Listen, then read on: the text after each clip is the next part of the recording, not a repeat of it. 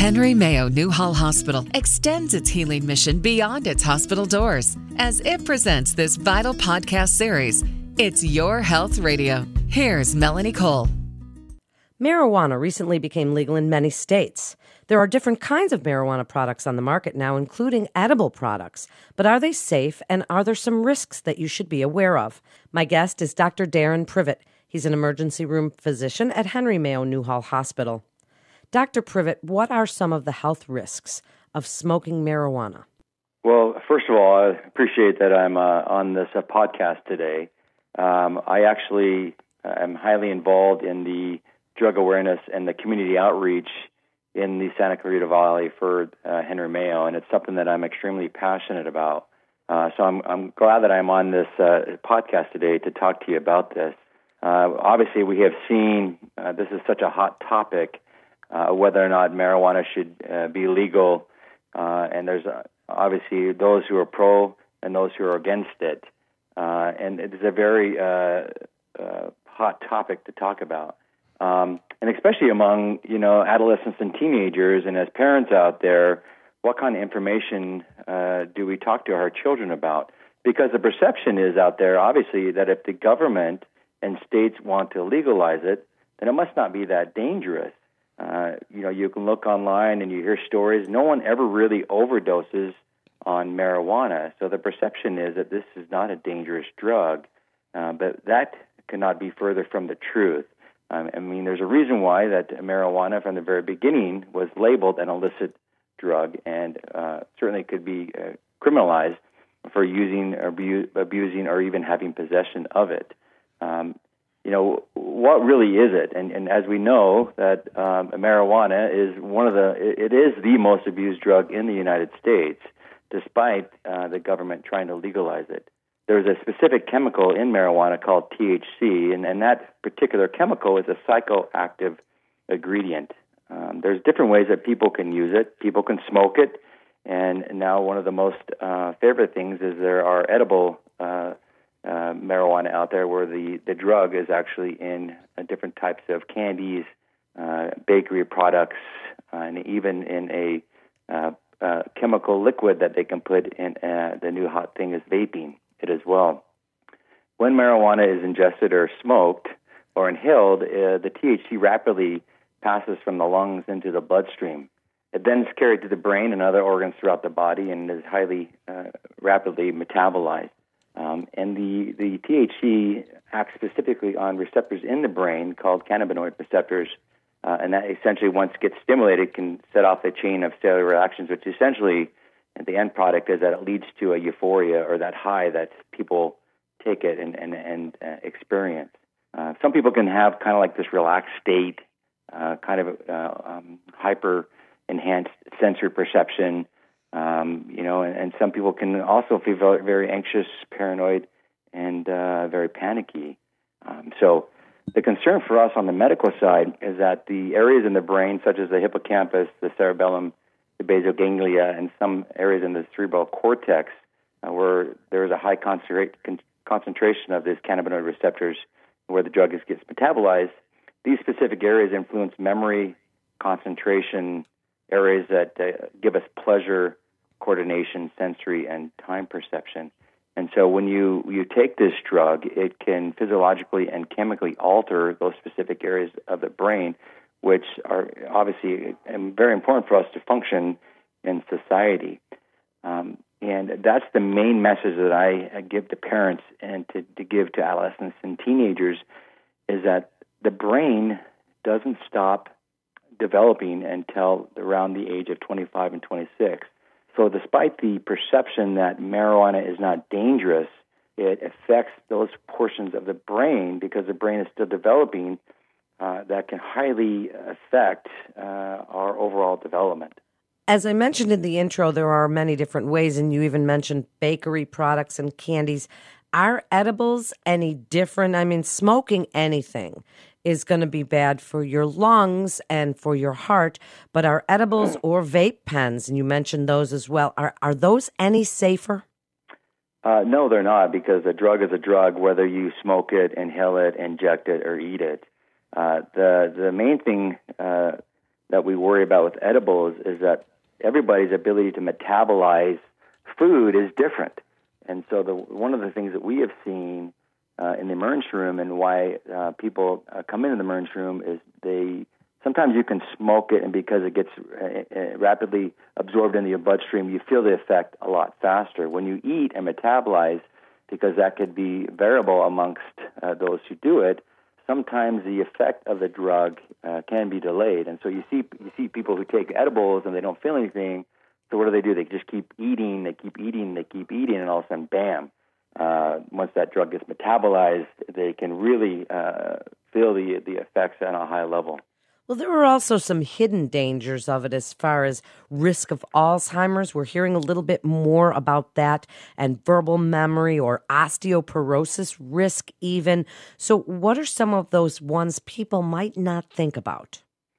Well, and that's the key, is that, this is such a new and debatable topic that there's a huge argument of whether or not marijuana should be legal because of its medical purposes, and it still hasn't been confirmed exactly what specific ailments or diseases that marijuana should be used. Once it's become legal, everybody now has a medical marijuana card. We're kind of surprised to see how many 20-year-olds who now have chronic back pain who need a medical marijuana card to treat that. So I think it's hard for us to specifically say exactly what marijuana can potentially lead to down the road.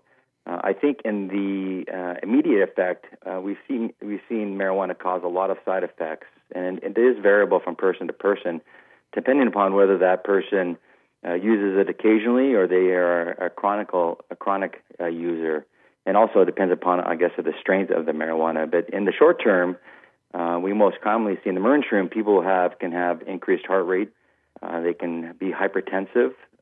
They can have kind of lack of muscle use, muscle coordination because of the muscle relaxation. We see people have problems with their GI system, nausea, vomiting, slow digestion. Their neurologic symptoms could be lightheadedness, dizziness, kind of this distorted perception to sights, sounds, time, and touch. You can have difficulty in thinking, memory, and problem solving. There's loss of coordination and muscle motor skills, agitation, anxiety, confusion, paranoia, and feeling of panic, increased appetite, dry mouth, dry eyes. And so it can just lead you to have further risky behavior. And it is true you can overdose on it, but certainly because it can increase your risk of risky behavior, it can lead you to have a severe injury or trauma, and trauma is the number one cause of death among the population from the age of 1 to 26. We see it a lot with people who might be impaired while they're driving because it can affect your reaction time and obviously your ability to make proper judgments in responding to certain stimuli such as sounds and signals, and it can lead to serious injury. As far as like what it can affect long term, I think the research is still out there. It's because it's been difficult trying to get approval from the FDA to do specific researches out there.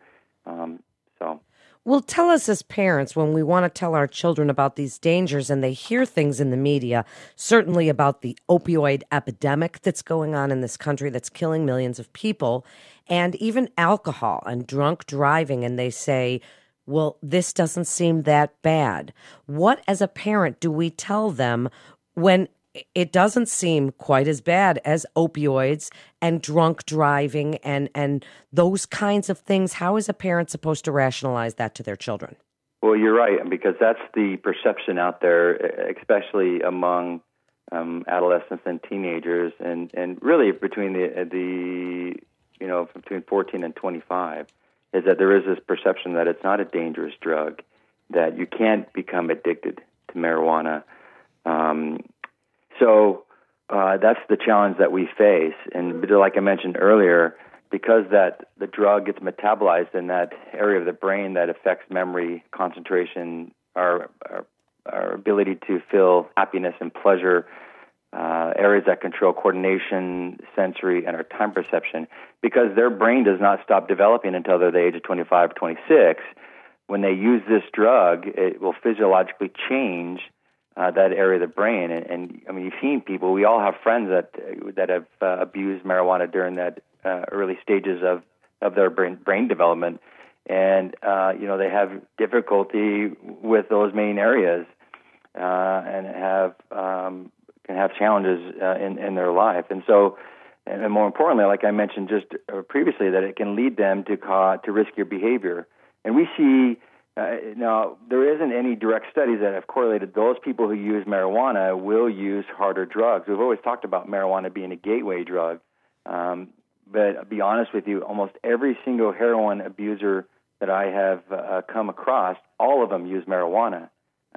So we have seen that there is a correlation between marijuana and using stronger and more dangerous drugs like cocaine, methamphetamine, and heroin. A lot of it has to do because this drug changes or affects those areas that causes people to feel pleasure. When I go outside with my children, I just play with them. I play catch baseball with my son, or I just play tag with my girls. Those are those things that bring me great joy, great pleasure, because that area in my brain is being stimulated and it secretes a neurochemical that allows me to feel that natural euphoria. Well, when you change that in your brain, those things that you naturally would do that would give you happiness, would give you pleasure, they no longer give you that feeling because that area in the brain has been distorted and been physically altered. And so you have to do other things that potentially can give you that euphoria, that can give you that feeling of happiness. And that leads you to do more riskier behavior, to take chances, because your memory or your ability to make good judgments and decisions are changed and altered. And so that increases your risk, your susceptibility for trauma, for injury. So it is extremely dangerous, and I think parents really need to understand that. Then wrap it up for us, Dr. Privett. As an emergency room physician, and as you say, you've seen heroin and methamphetamines and all kinds of things, people coming through your emergency room, and it invariably, they did smoke pot to begin with. What do you want listeners to think about as they weigh the pros and cons of legal marijuana use at this time? Well, one of the big problems with the marijuana today is it's not the same marijuana that maybe our parents used in the 70s. In general, the THC in marijuana in the 70s only really contained about, or the marijuana in the 70s only really contained about 10% of THC. Today, the different type of marijuana strains contain about 30%, so it's a lot stronger. And because it can come in different forms too, it can really affect us a lot differently as it did back then. Before then, in the 70s, you can only smoke it. Now, because of the vaping and the different concentrated strains that people can have access to, and then these edibles, we have seen that the effects have been amplified, and really is the message is that the high is a lie, and you can't really believe everything that you read online or what your friends are telling you. The reason why the drug was illegal and you could be criminalized because of it is because it is dangerous. Medicine is always rapidly changing. Studies are done, and we are seeing that there are some medical purposes for it. It's still really early as far as telling us what the research and how we can apply it. There's a lot of chemicals in marijuana. We have found that one specific chemical, the CBD, has been really good for children with autism, for those who have intractable seizures, and for those who have chronic pain. And I'm not a big proponent of medical marijuana, but I have seen where I think the CBD is a great alternative for people who suffer from chronic pain or who have depression or anxiety, where they've benefited from it because it doesn't have the addictive effects that, say, opioids or narcotics do, and it's a great alternative to that. And so I would just say to parents that they need to be very active in their child's life, and realize that you're their parent, you're not their friend, and it's our job to make sure that our kids are protected and have the proper knowledge to help them. Because unfortunately, in a recent study that was done in 2016, marijuana is used among the highest age group between 18 and 25. In fact, 22% of 12th graders use marijuana, 14% of 10th graders use marijuana, and almost 6% of 8th grade students use marijuana. So this is in elementary, this is in junior high, this is in high school, and we have to be vigilant to make sure that our kids are aware, and don't be naive. Your friends are using it. If between 6 to 22% of 8th to 12th grader of the population in the United States are using marijuana, chances are that your child or your child's friend is using marijuana. So just make sure that you're very aware, you're very involved, and it's our job to make sure that our kids are protected and that our communities are safe. Thank you so much, Dr. Privett, for sharing your expertise on this topic. And many people are confused about it, and they're not quite sure as they weigh those pros and cons. So thank you for clearing it up as an emergency room physician, all of the risks and dangers that people might not realize come along with smoking or eating or using marijuana to begin with. Thank you again for joining us. You're listening to It's Your Health Radio with Henry Mayo Newhall Hospital. For more information, please visit henrymayo.com. That's henrymayo.com. This is Melanie Cole. Thanks so much for tuning in.